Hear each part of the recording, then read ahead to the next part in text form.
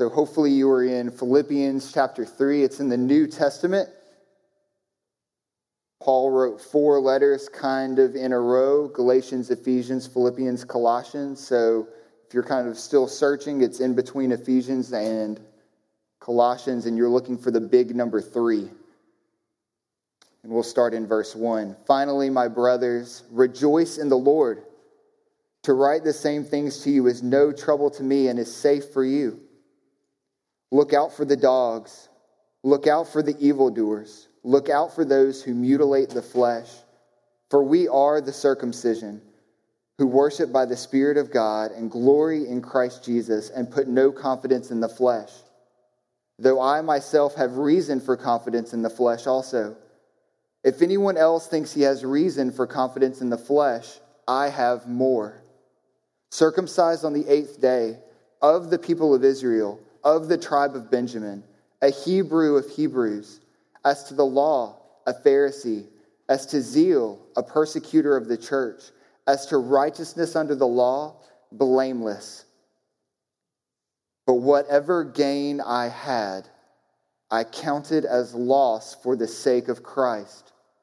Indeed, I count everything as loss because of the surpassing worth of knowing Christ Jesus my Lord. For his sake I have suffered the loss of all things and count them as rubbish, in order that I may gain Christ and be found in him, not having a righteousness of my own that comes from the law, but that which comes through faith in Christ, the righteousness from God that depends on faith, that I may know him and the power of his resurrection, may share his sufferings, becoming like him in his death, that by any means possible I may attain the resurrection from the dead.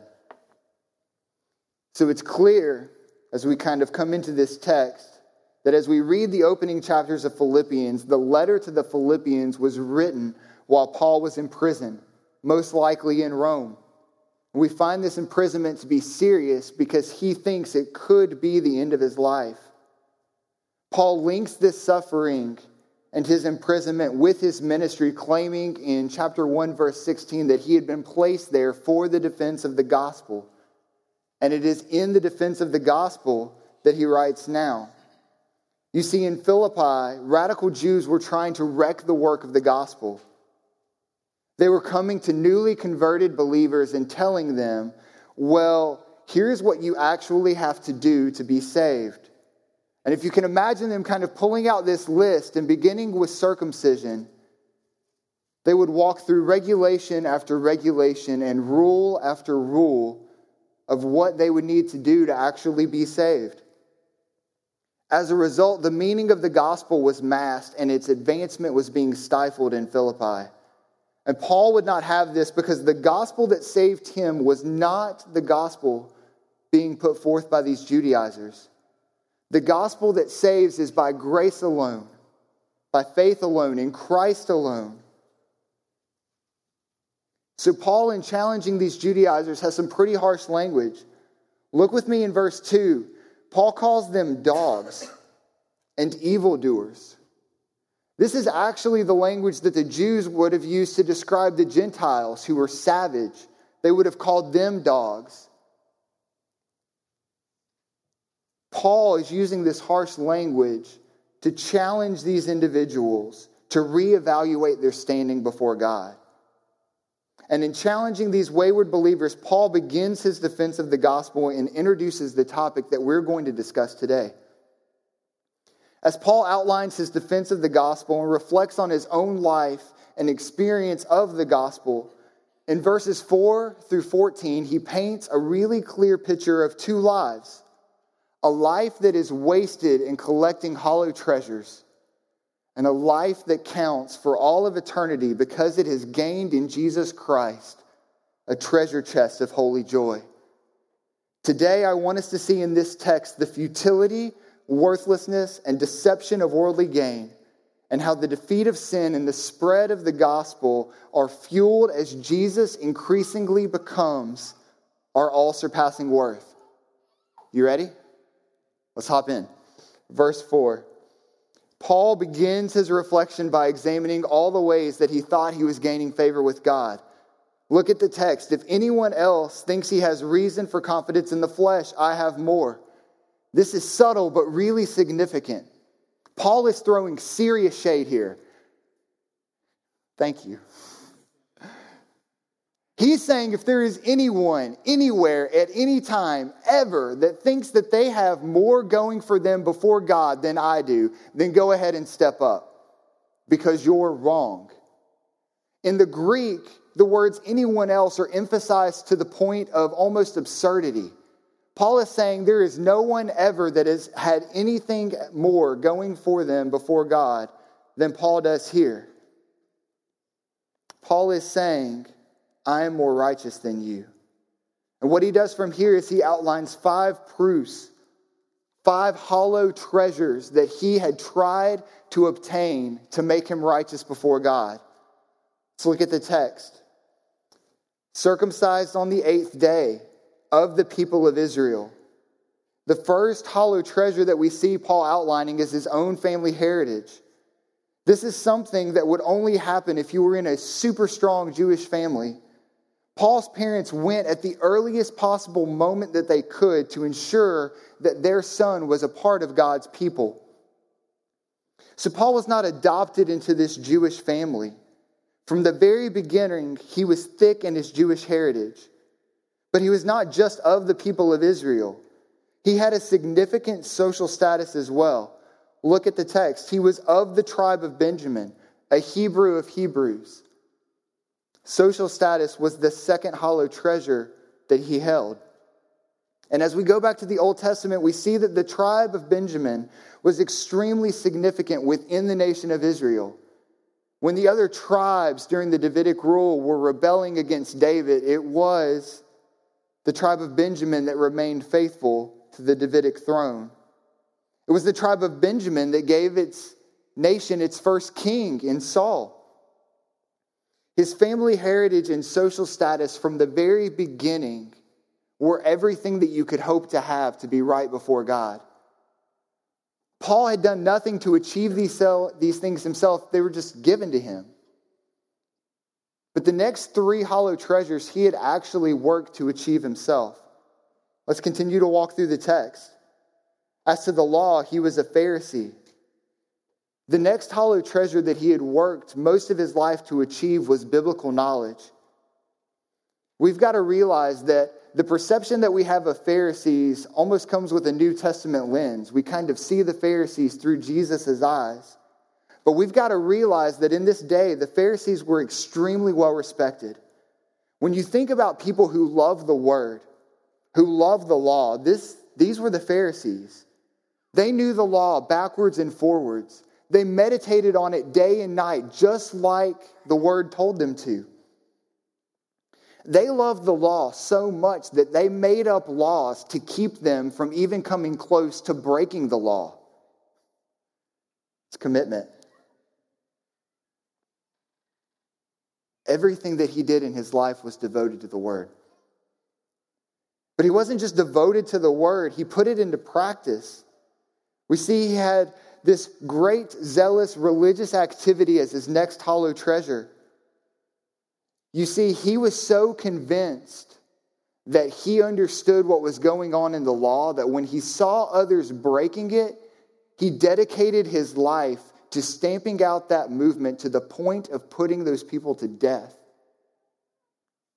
It's no surprise when you see the first Christian martyr in Acts 7 that Paul is standing right there.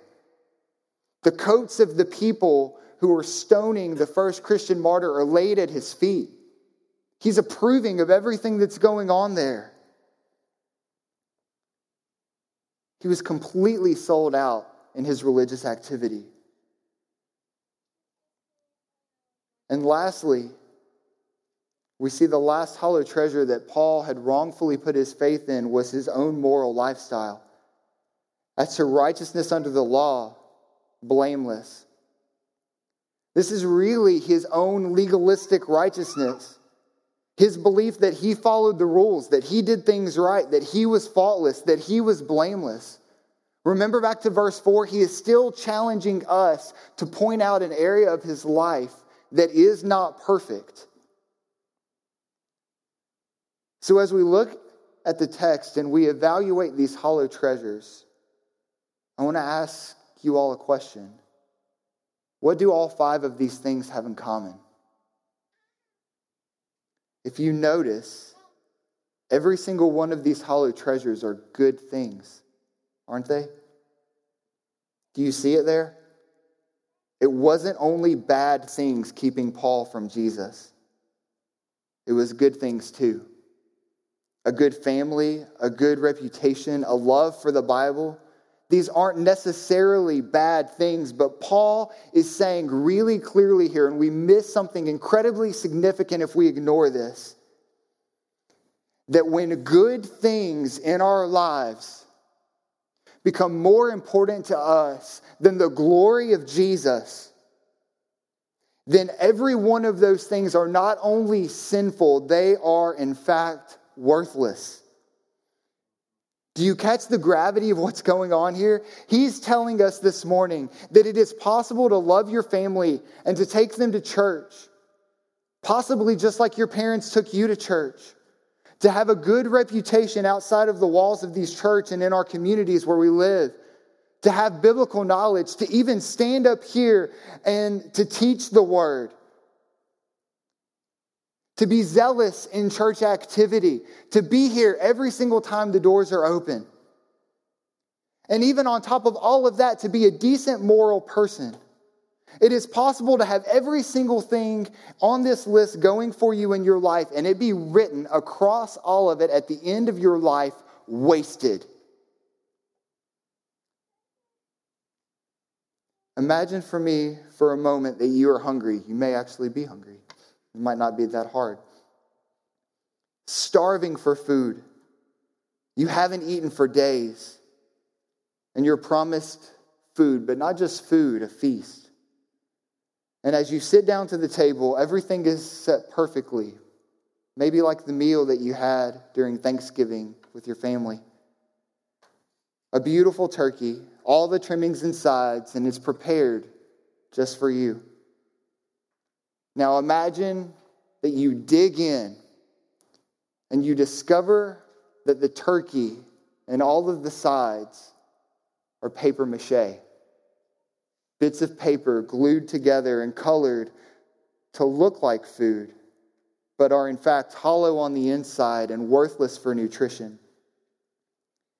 It's as though Paul, hungry and starving to obtain right standing before God, and believing that he had already achieved it, finally realizes that the meal he has been feasting on and putting his whole trust in is actually hollow, worthless, and empty. And are we not that different? We view our commitment to our own legalistic rituals as producing in us righteousness when all they are doing is perpetuating our hunger and longing for more rubbish in our lives and producing in us death. What are those things for you? For me, I really relate to the biblical knowledge piece. I love knowing more about God, but a lot of times that doesn't end in love for me. I love knowledge because knowledge is great. But biblical knowledge that doesn't end in love is worthless. As you're thinking about the hollow feast that you have been consuming, you may be asking yourself, if the table that is set before me is worthless, and I'm here today and I've been convincing myself that I am full when in fact I am starving and hungry, what am I to do? Thomas Calmer said that the love of the world cannot be expunged by a mere demonstration of the world's worthlessness.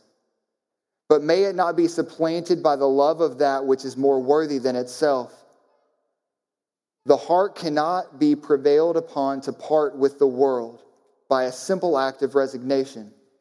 But may not the heart be prevailed upon to admit into its preference another who shall subordinate the world and bring it down from its wonted ascendancy. Church, this morning, the defeat of sin comes as Christ becomes so beautiful, so supremely worthy in our lives that it makes every other thing in our lives worthless in comparison. This is what happens for Paul. Let's look at the text. In verse 7, whatever gain I had, I counted as loss for the sake of Christ. Indeed, I count everything as loss because of the surpassing worth of knowing Christ Jesus my Lord. For his sake I have suffered the loss of all things and count them as rubbish in order that I may gain Christ. Paul has just walked through the hollow treasures of his wasted life, and in considering them worthless needs to communicate very clearly here just how worthless they are to him and how they've become worthless in his life. For Paul, the only word strong enough that he could think of is used in verse 8, rubbish. This is super uncomfortable because it means refuse. To continue our illustration of feasting from a moment ago, Paul says that not only are you feasting on worthlessness when good or bad things become more significant than Jesus, he says that you are literally feasting on human waste. And not only are you feasting on that, you are expecting that to produce in you righteousness, when in fact all it is doing is filling you inside and out with filth. And Paul can view his sin, his own wasted efforts at producing righteousness in himself this way, simply because we see in the text that he has gained Christ completely. Just as Thomas Calmer spoke about, we find in Jesus the remedy for the hunger and thirst of our souls. You see, I'm convinced by God's word that the solution to overcoming sin is not in working to hate sin enough.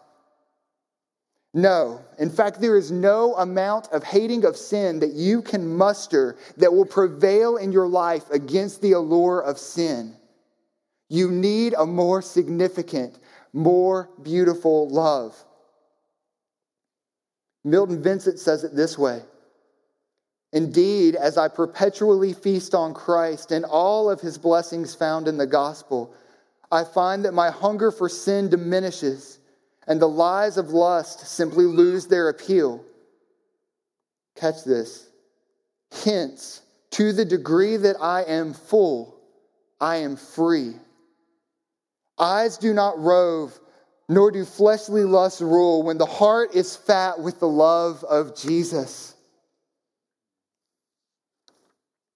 We're battling against filling ourselves up with worthless and hollow rubbish, and our plan is to simply starve ourselves further. We do not fill ourselves with the rich, unfading, undefiled, surpassing worth of Jesus. No, we have merely resigned ourselves to not partake of sin, thinking that that will be sufficient in our battle against this overpowering allure of sin in our lives. And we're mistaken. We see that for Paul in this text, the defeat of sin begins with and is sustained by three treasures that are found in Jesus. First, we're going to see in verse 9 how Paul's new identity is the starting place for our battle against sin.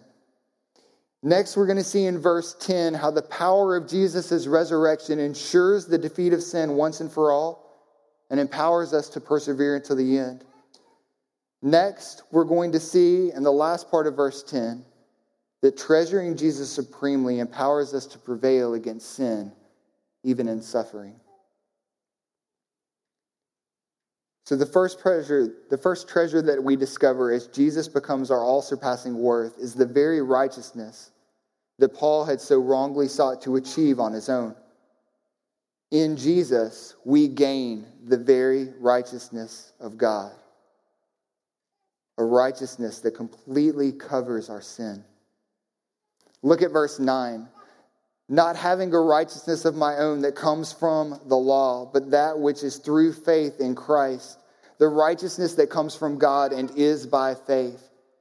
Paul has already made it very clear that the Judaizers have it wrong.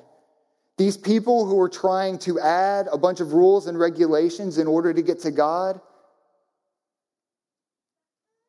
they missed it. They missed it because no matter how good you are, your righteousness is not enough. we need the righteousness of Christ. Maybe the realization that you need saving from all of the worthless junk that you have spent your life consuming is becoming very real. I think this is the ultimate question that we all have to answer. I think this is, in fact, the ultimate question of the universe. How do we, as sinful people, be made right with a God who is completely holy? All of eternity hinges on this question. And there are all kinds of religious traditions that answer this very question by saying, if you do this, and this, and this, and this, and this, you can be made right with God. But this is not at all what Paul is saying. Paul comes on the scene here and he says, there's nothing that you can do. Nothing at all. Your efforts to defeat sin are worthless. Your efforts to produce righteousness in yourself are garbage. It is only God's righteousness that can cover all of our sins. So that at the end of our lives, when God looks upon us, He does not see the filth of our sin. He does not see the empty efforts of our lives that have been spent trying to secure these treasures that might be enough to count for righteousness for us. No, He looks past all of that garbage and sees His Son. So what else do we gain in Jesus? Not only do we gain His righteousness as we are found in Him, but as we come to know Him fully in verse 10, there are two other significant gains for us in Jesus. Let's look at the text. That I may know Him, verse 10, and the power of His resurrection, and may share His sufferings, becoming like Him in His death, that by any means possible I may attain the resurrection from the dead. The next thing that we gain is the knowledge that God's power is at work in us. His power guarantees our resurrection and the defeat of sin once and for all. The word power here in the Greek is the same word that's used to produce our English word dynamite. God literally comes on the scene and blows up and obliterates our lives and then raises us up from the dead in the same way that He raised up His Son. This is huge for Paul because the power that is at work in Christ's resurrection fuels and guarantees the treasure that He has outlined here will be ours, including our resurrection. This unshakable and power-filled hope is what propels Paul to write about the next treasure that is his in Jesus. Up to this point, I think we're all on board with what Paul is laying out here. The righteousness of God, all about it. Power to be raised from the grave, fantastic. But the next treasure is one that's really hard to get behind. The third treasure is a satisfaction in Jesus that transcends our suffering. As we look at the text, we see that Paul desires to share in His sufferings, becoming like Him in His death. This may sound crazy, but this is when things really start to get good. When we see Paul saying, I want to know Christ and the power of His resurrection, we're thinking, Paul, I'm with you. I want to know the power of the resurrection too. But then he says, and I want to share in His sufferings, becoming like Him in His death. And it's at this point that we think, Paul, whoa. You really had it together until you got to this point, but I don't know that I'm with you anymore. I mean, seriously, raise your hand right now if you would really love some more suffering in your life. It's nobody. But church, this is where the gospel is powerfully at work. In crushing sin and producing in us satisfaction in Jesus. So I want us to unpack this for a second. Paul has already made it really clear that he has written loss over everything, even the good things the world has to offer, right? Remember that back at the beginning? People, things, biblical knowledge even, loss in comparison to the greatness of Jesus. So let's consider what suffering really is. I want to boil it down to its most basic definition in the simplest terms possible. Suffering is the taking away of the things that this world has to offer us. Suffering is the taking away of our job, our finances, our home. If we were to lose our children or our spouse, that's loss, that's suffering. The loss of our reputation or our esteem among our peers. The loss of our health, our strength, our sight, our hearing. All of these things bring about suffering. Loss is where suffering comes from. However, follow along with me here. If we have written loss over all things, then when God calls us to forfeit some of those things, it is actually not a loss at all because you have already lost them. I don't want to minimize the pain that goes with losing these things. It is a pain that Jesus perfectly understands and relates to and lived as he wept in the Garden of Gethsemane. What I'm talking about this morning is not a superficial joy in the middle of suffering.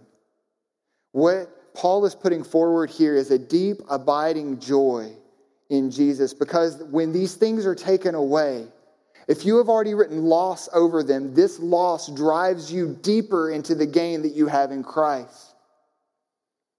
Spurgeon prayed this way, Lord, teach me to kiss the waves that throw me into the rock of ages.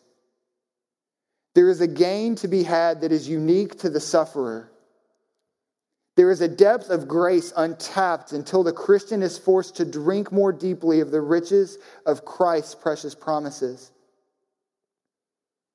There is for the Christian untold treasure available in the midst of deep and very real suffering.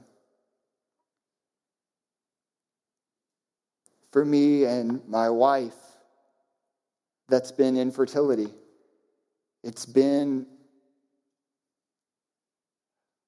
this crazy thing where you go to the doctor and everything is fine. All of my stuff is fine. All of her stuff is fine. And yet, here we are 4 years into our marriage of trying, and we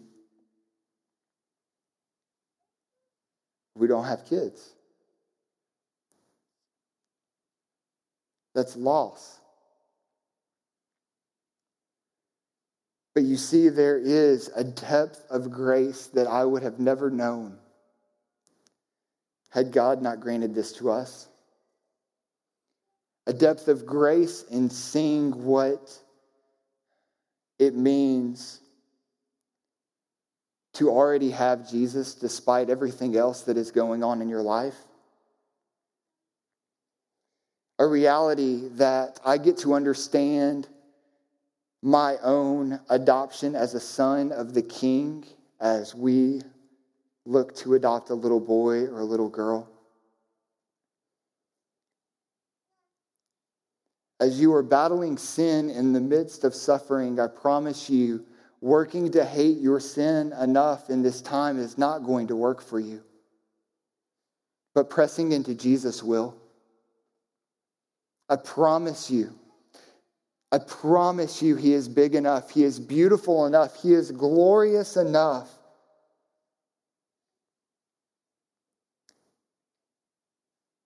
to not just give you himself, but to give you in him all things that God has promised us.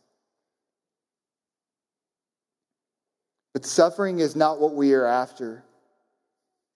In fact, most inventions and most of the items that we work to accumulate in our lives have as their direct aim the reduction or elimination of suffering and the maximization of our own comfort.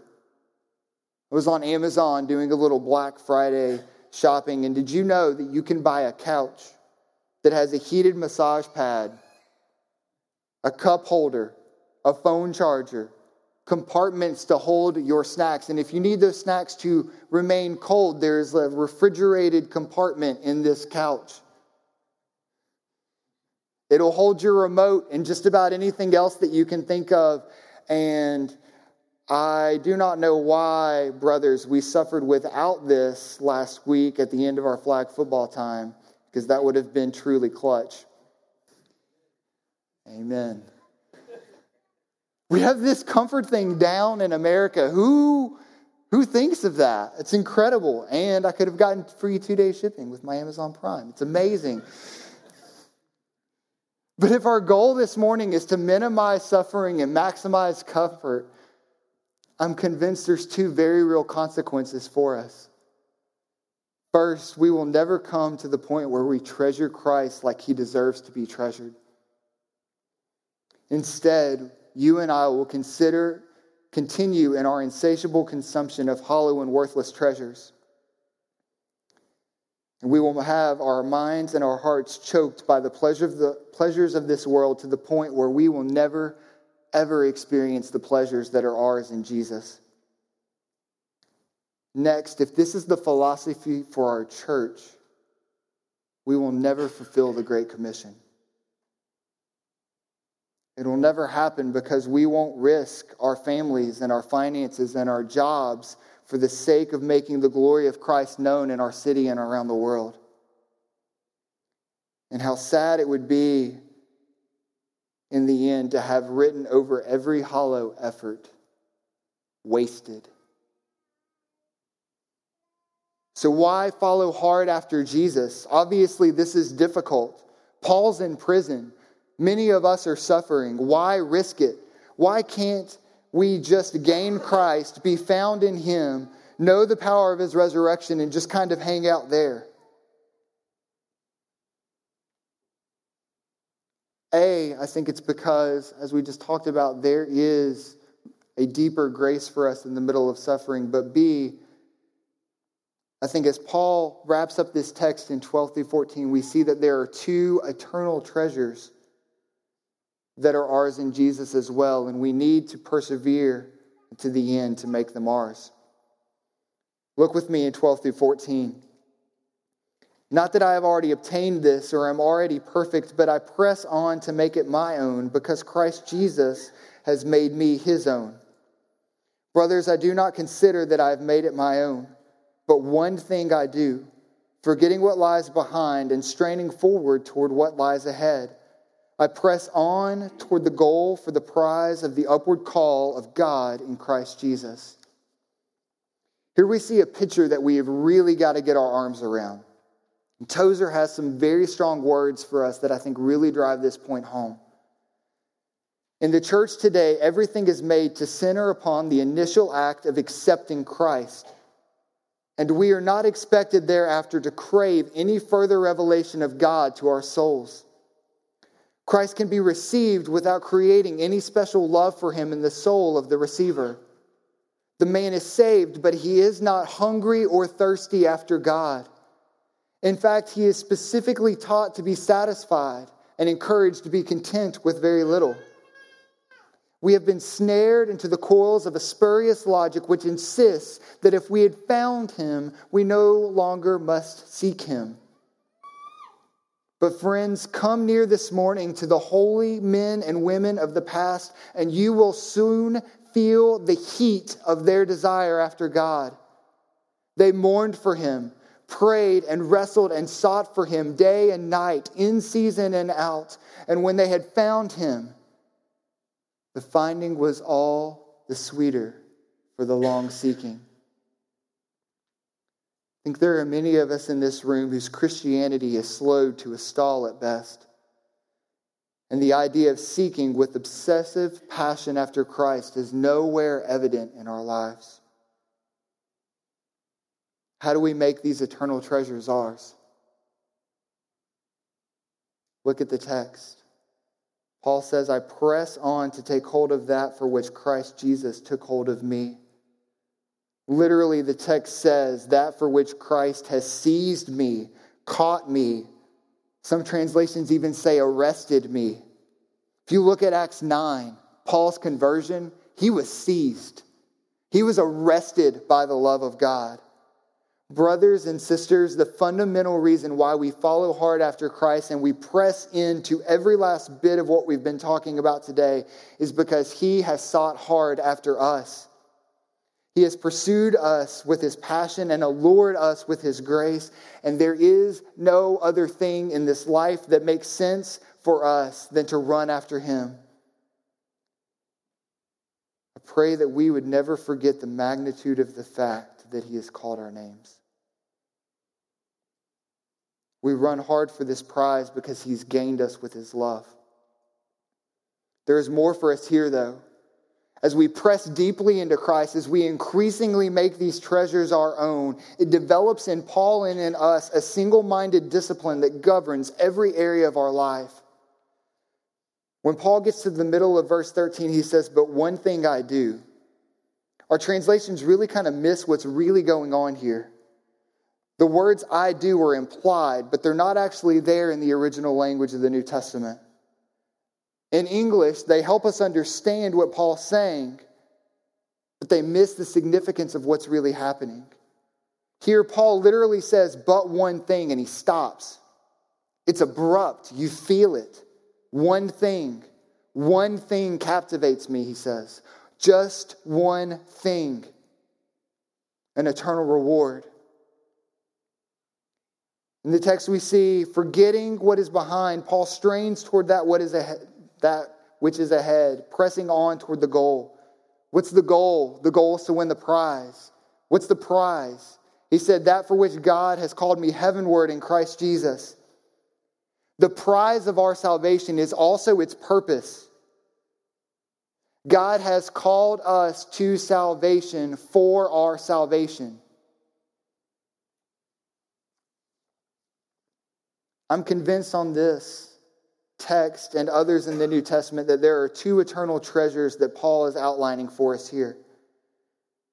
The first is undoubtedly the thing that is driving Paul here. He wants to be completely and finally united with Jesus. He is longing for the day when he will be in Christ completely and perfectly. However, what's interesting is when you start to look at the word prize, the prize for which God has called me, and you look at how Paul is using this in other places in the New Testament, you find something really interesting. When you do that, you'll discover the second treasure. If you turn over to 1 Corinthians 9, you don't have to do that. If you want to, you can. You'll see that he's using this same imagery as of a race again. Listen to this. He says, "Do you not know that in a race all runners run, but only one gets the prize?"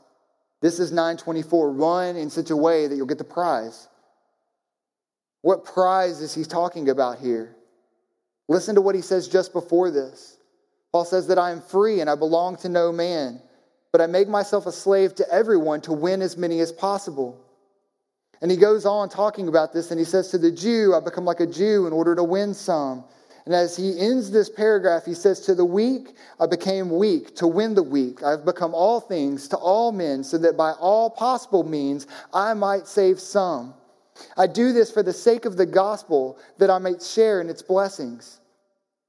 What Paul is saying in 1 Corinthians 9 is the second prize of running after Jesus is taking others with us and introducing them to this treasure as well. The second prize is the grace of getting to take others along with us and having them share in this eternal prize with us. Here Paul is saying, I don't want to be disqualified when I get to the end of my life and I have consumed all of these treasures for myself and I have given none of them away.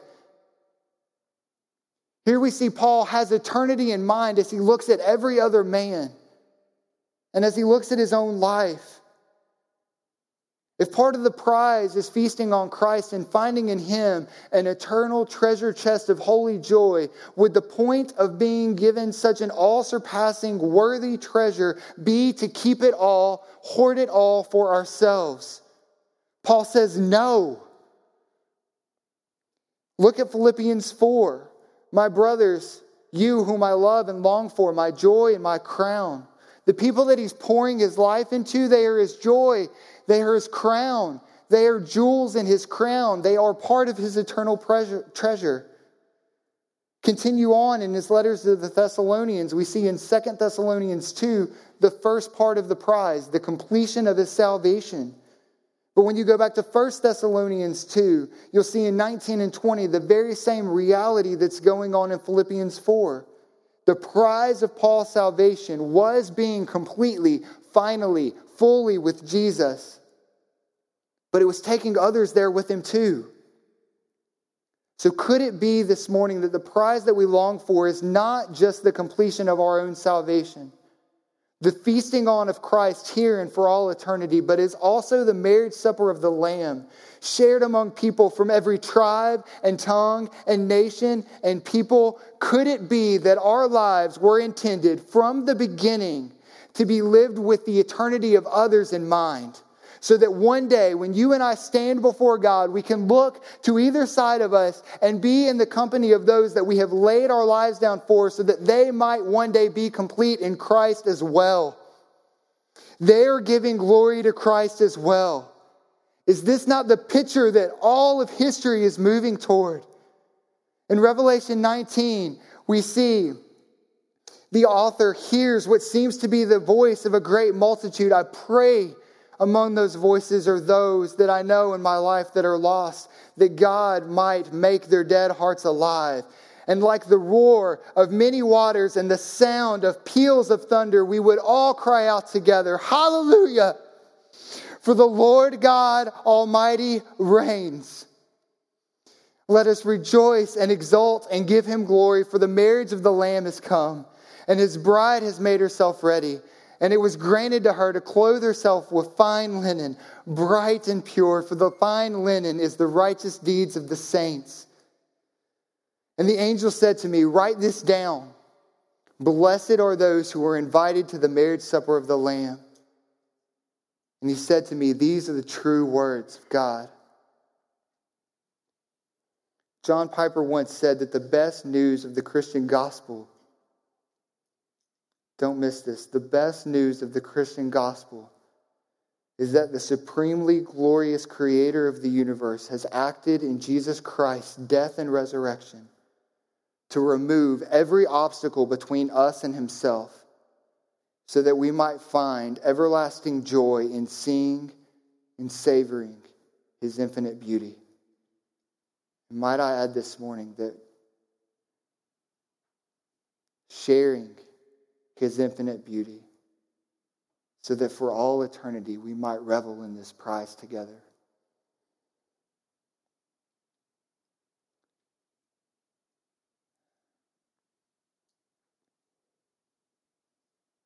Let's pray.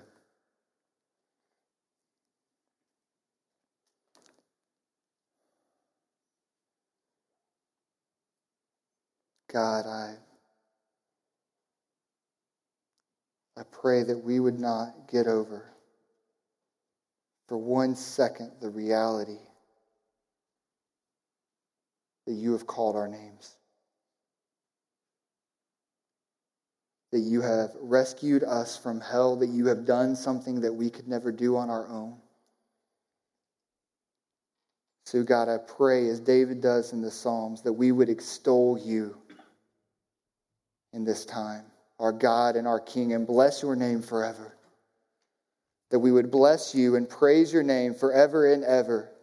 For you are great and greatly to be praised, and your greatness is unsearchable. God, that we would meditate on the glorious splendor of your majesty, on all of your wondrous works. That we would speak of the mighty and awesome deeds of your hand and declare your greatness.